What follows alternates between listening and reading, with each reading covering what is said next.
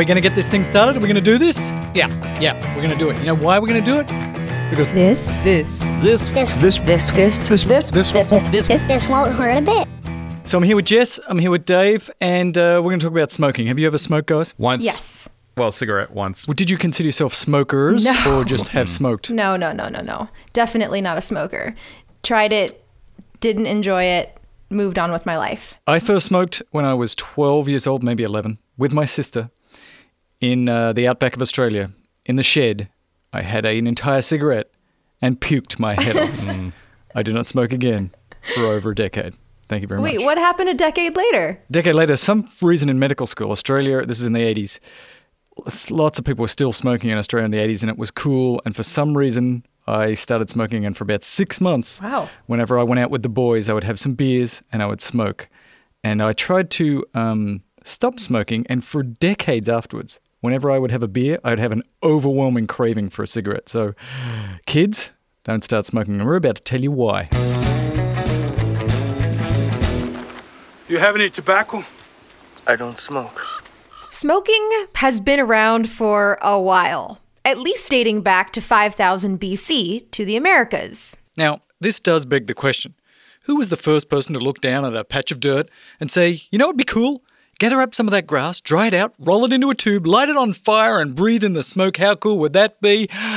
Can I get a totally bro up in this semi-hunter-gatherer culture? Starting in the 16th century, as Europeans migrate to the exciting new Americas, tobacco smoking and cultivation takes off. And for a long time, it was all good. Since everybody's life expectancy back in the day was so short that the link between inhaling the smoke from burning leaves and things like COPD, chronic obstructive pulmonary disease, and cancer was not appreciated. Per capita smoking peaked in the 1950s, and the total cigarette production peaked in the early 80s. And at its peak, nearly 60% of adult men and 35% of adult women were smokers. Smoking was everywhere. It was cool. It was on the TV set. It was in the movies. Everybody that was cool had a cigarette. Light up a lucky. Just light up time. What cigarette do you smoke, Doctor? The taste is great. Cleaner. Lets real tobacco taste come through.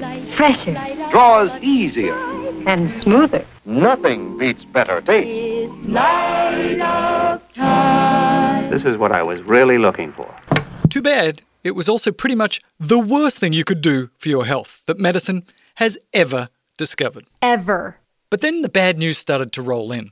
In 1929, in Germany, in Dresden, a guy by the name of Dr. Fritz Leinkind published a paper that said, wait on a minute. Lung cancer and cigarette smoking appear to be linked. Now, it is a curious historical note that that paper made Nazi Germany militantly anti-smoking. Oh, the irony. From the late 1920s to the 1950s and 60s, a series of increasingly sophisticated studies are done until the evidence is overwhelming. And in 1954, the American Cancer Society says the evidence of smoking causing lung cancer is irrefutable. By the mid-1960s, the Surgeon General of the United States declares that smoking is a serious health hazard.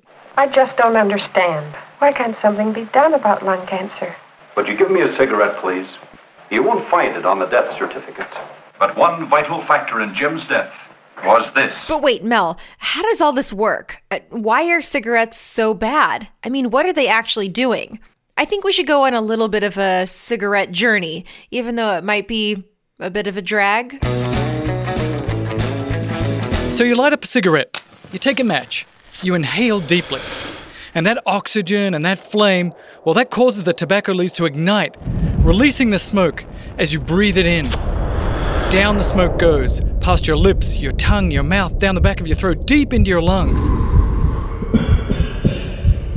The smoke carries with it drugs like nicotine that get absorbed through the lung and into the blood and sent to the brain, where it triggers a pleasurable, desirable response.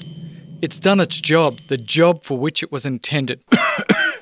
I am in flavor country. But wait, that smoke also contains thousands of other chemicals. So other than just causing pleasure, these chemicals can also cause cancer and do lots of serious damage. The chemicals seep into the cells locally, but they also permeate into the blood. They attack your DNA all over your body, causing errors called mutations. And the cells, well, they try to repair themselves, but the chemicals, they just keep attacking. And over time, this can lead to cancer. Not just cancer of the lungs, though, but cancer of the tongue, the mouth, the throat, the kidneys, the uterus, the skin. Everywhere. You see, you've sent those chemicals all through your body. And not just cancer.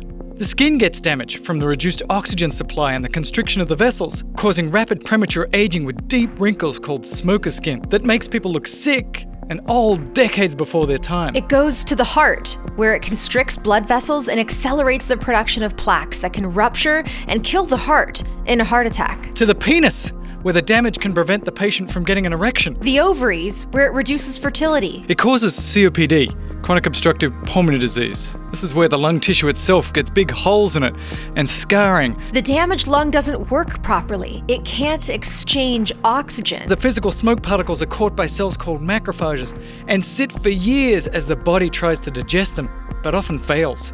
This produces dark lung tissue where once bright, healthy tissue resided. In the end, many smokers need bottles of oxygen with them wherever they go. Just the work of breathing becomes enormous for them. It takes so much energy that they become thin and frail. You see, smoking doesn't just attack the lungs. It attacks the whole person, from the inside out. And that's tobacco. So by the mid-1960s, you would think at this point, where the world knows that smoking is bad for you, that it causes lung cancer and many other bad things, that the public health organizations and the doctors and even the tobacco industry would have gathered together to tell the public of the terrible, terrible effects that smoking causes in the human being. But sadly, no. The industry of making, growing, distributing, and selling cigarettes, it was one of the most profitable and largest industries in the world. So admitting to the public that their product, with all its addictiveness, was killing its consumers, well, that would just be bad for business. So what if cigarettes are dangerous? You're a man. The world is dangerous. Internal documents later revealed that tobacco researchers and executives clearly knew the truth, but they suppressed it for fear of losing sales. But sadly, it gets much worse. It would have been bad enough if industry simply had remained silent, but instead, in a technique widely used today, they went on the offensive. The idea is to create controversy where none actually exists. And if you create controversy, you create doubt. And when people have doubt, well, they're more reluctant to change their behavior.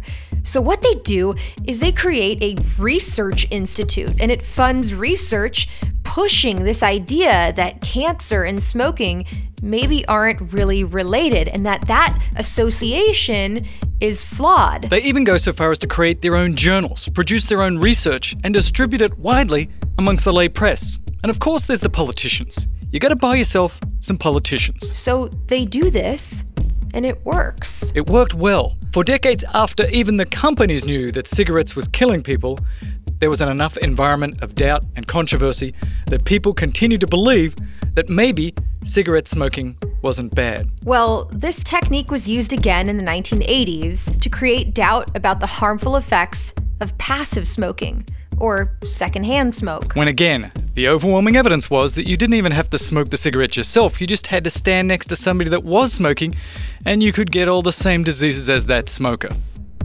But this kind of nefarious activity can only last so long. Science ultimately will catch up with you, as will the inside whistleblowers. And they did. At the end of 2015, every single major public health organization recognizes that smoking is really, really bad for you. Today, smoking rates in most of the Western world have plummeted. But still, 20% of Americans today light up. And smoking doesn't just produce lung cancer. Smoking is the cause of over 500,000 deaths in the U.S. every year. That's 1 in every 5 deaths in the U.S. To put it another way, that's 10 times the number of people killed from cigarette smoke than have been killed in wars fought by America in all of its history. And what about stopping? Well, quitting is really, really hard. Listen to this quote from the American Cancer Society. It may be harder to quit smoking than to stop using cocaine or opiates, like heroin. Researchers recently reviewed 28 different studies of people who were trying to quit using the substance they are addicted to. In addicted patients, 18% were able to stop drinking. 40% were able to quit opiates or cocaine, but only 8% could quit smoking. So the best way to quit smoking, it's very clear, is to not start smoking. Because smoking, and nicotine in particular, is one of the most addictive substances on the planet. And of all the lifestyle choices you can make for yourself, smoking is by far, number one, the most harmful thing that you can do to yourself and those around you. Doc, that was the strongest anti-smoking speech I've ever heard. We could use a crusade against smoking, and you're just the man to lead it. Okay, Andy. You asked for it. But here's where I lose a few more friends. I tried it once in junior high. A bunch of friends were like, do it, man. It's super cool. Try it. I took a puff, and it confirmed my suspicion that cigarettes do taste and smell like poop on fire. That's actually the name of my punk band that I was going to put together, but, don't steal that name. Hey, we're called Poop on Fire. Whatever. Smoking kills.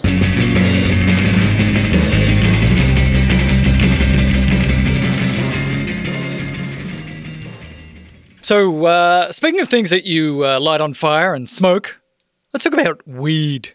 Weed, it's in the news. We need to know about it.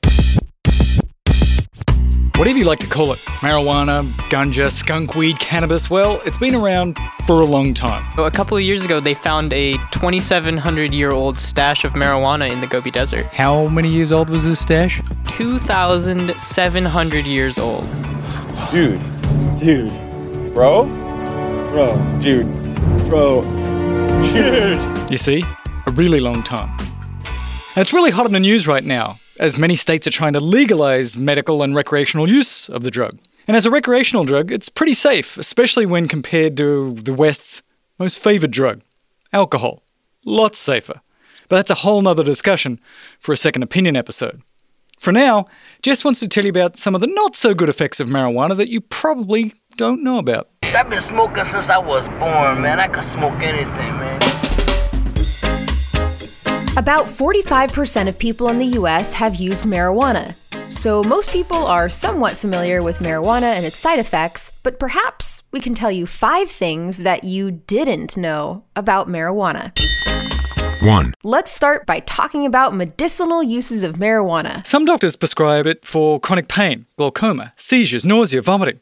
However, most doctors don't prescribe it because there's little evidence to prove that it's better than conventional therapies. And laws vary greatly by state as to how it can be prescribed. You see, doctors tend to like evidence and science. We wear lab coats and collect data. My fellow nerds and I will retire to the nerdery with our calculators. So most doctors are going to be reluctant to start a therapy that isn't backed by solid evidence. There are marijuana derivatives approved by the FDA, such as dronabinol, which is called Marinol, that are used as appetite stimulants and as nausea medications, especially for cancer patients. So there is evidence that marijuana is useful for some medical conditions. It just might be less than you think.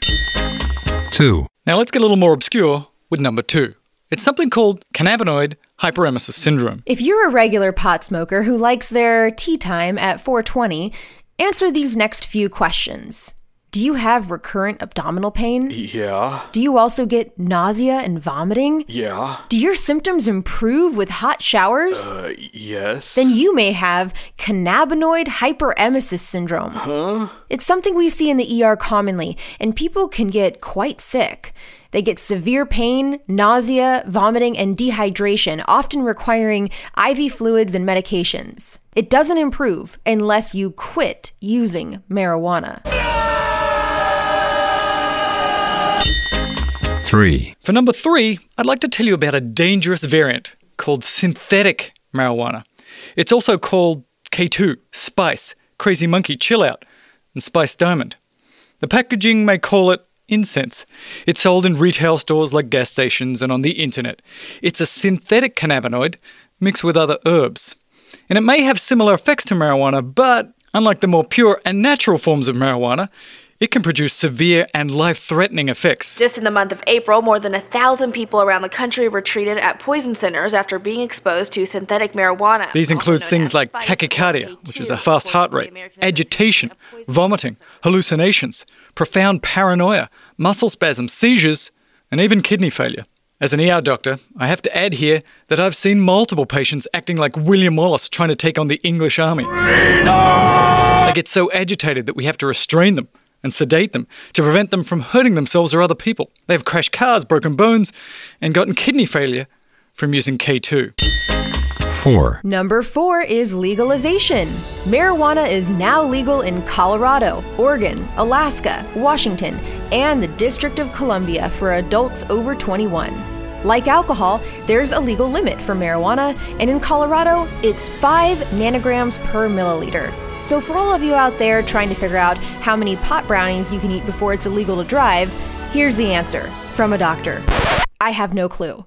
That measurement means nothing to me. Different edible products have different amounts, and people metabolize at individual rates, so that's the problem. There is no answer. Here's another problem. Some pot cookies have 6 servings of marijuana.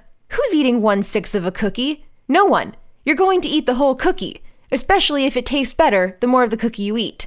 Edible marijuana takes at least 30 minutes to take effect, so if you're diligent enough to follow the packaging and eat 1/6 of a cookie, you won't feel any effects. So you keep eating, and by the time it hits you, you've eaten 6 times the suggested amount, and the effects of ingested marijuana can last up to 12 hours. Whoa. 5. So finally for number 5. Old school natural marijuana is actually a pretty safe drug, but there are some health effects you probably don't know. This is the doctory stuff. In general, smoking marijuana smoke is just as bad, maybe worse, than smoking cigarettes. But in case that wasn't compelling enough, marijuana can also affect your gonads. Chronic use suppresses testosterone. It lowers your sperm count, which affects fertility, and causes gynecomastia in men, which is essentially male breasts. So men, it makes your breasts grow and your testes shrink. And women, it can make you lactate spontaneously. So there you have it. Hopefully you learned some things you didn't know about marijuana. This is a bummer, man. That's a bummer.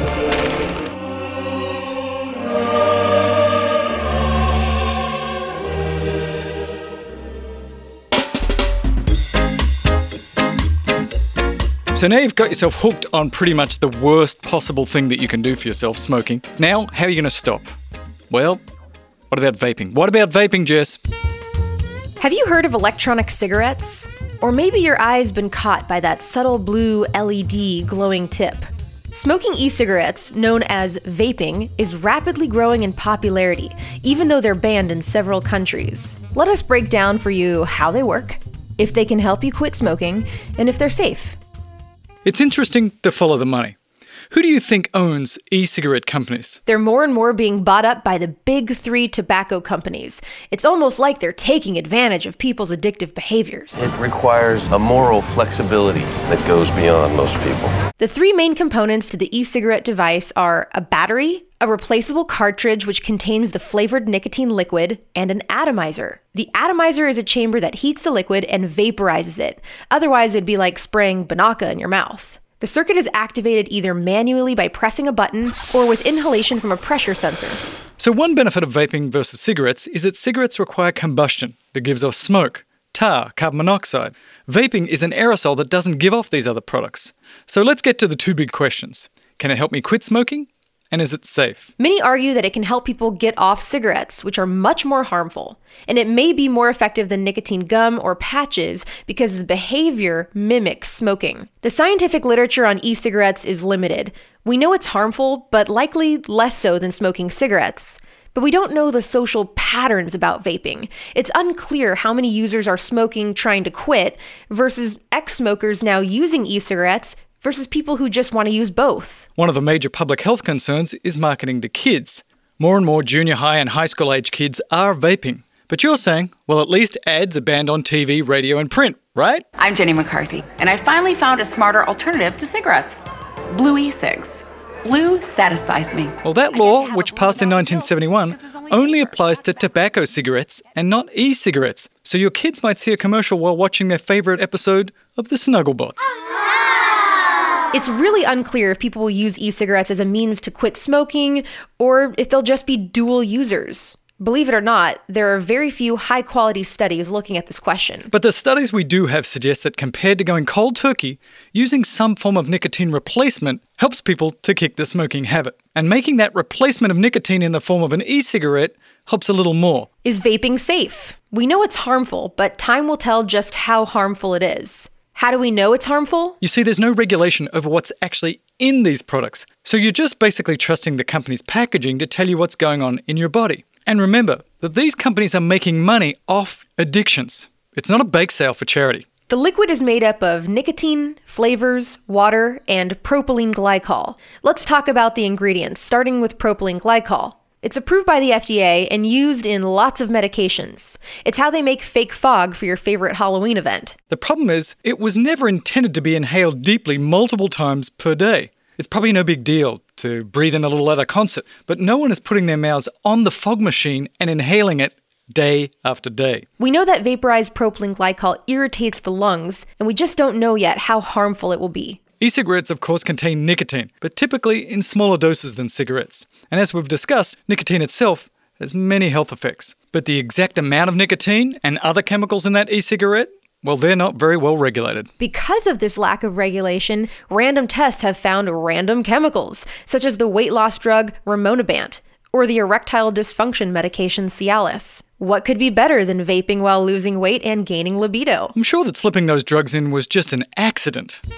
Think of smoking and nicotine as a scale of badness. Smoking a lot of cigarettes is really, really bad. Smoking an occasional cigarette or cigar is bad. Vaping, in comparison, is less bad. Even the secondhand smoke of e-cigarettes is less bad. You see, there's no side stream with e-cigarettes. Side stream is that smoke coming off the cigarette when the smoker's not inhaling. The only secondhand smoke that comes from an e-cigarette is what gets exhaled.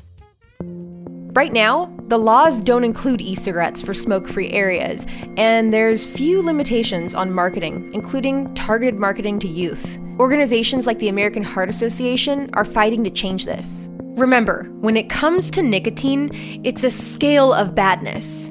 So if you're going to step into the street without looking, better walk into the bike lane and not the highway. All this talk about how bad smoking is a downer, right? But fear not. Here comes the good news. And it is very good news. You see, the human body is made to repair itself. And if somebody stops smoking, and really stops, it sets about correcting the damage as fast as it can. If you quit, the data shows that your chance of dying from a smoking-related illness drops remarkably. Every day is an opportunity to make a positive change. But the question is how? There are lots of interventions and plans and doctors and a dizzying array of websites that promise to cure you with their snake oil, but there is some science here. Let's go through it really quickly. First of all, medications can help. The one big medication is nicotine replacement. Remember that people crave nicotine, and if we give it back to them, those cravings for a smoke are much less. And you can give this back as a patch or a gum or a vape or an inhaler, and it goes on and on and on. But the good news is that in lots of studies, it helps. It's no miracle cure, but it really does help the craving and reduce smoking. There are a bunch of other medications that have been proven to help. Not to mention stopping by just going cold turkey, or slowly reducing the number of smokes over time, or financial incentives, or non-medical interventions like acupuncture and behavioral therapy, and of course lots of internet snake oil. But the point is there's lots of options. There is hope. So whether you stop by yourself, or whether you get help, stop. Because as soon as you stop, you start healing that day. My mommy, she says that cigarettes kill. Really? Now, is your mommy a doctor? No. A scientific researcher of some kind? No. Well, she doesn't exactly sound like a credible expert now, does she? Well, ladies and gentlemen, boys and girls, that's all we have time for this episode. In the next episode, we'll talk about hookahs. Are they safe? And what about a weed versus alcohol-based society? Which would be the best choice from a public health point of view? The answer might surprise you. Thanks to Jess Mason, Dave Mason, my name's Mel Herbert. Thanks also to our punk band, Poop on Fire, also known as Aces, with Luke Pochas. This Won't Hurt a Bit is a production of Foolyboo Incorporated, produced by Cece Herbert and Bill Connor. The information you hear on This Won't Hurt a Bit should not be taken as actual medical advice. If you have actual medical questions about actual medical things, you should see an actual medical practitioner. Even though we are actually doctors, we're not your actual doctor. So, be sensible and keep it real. And this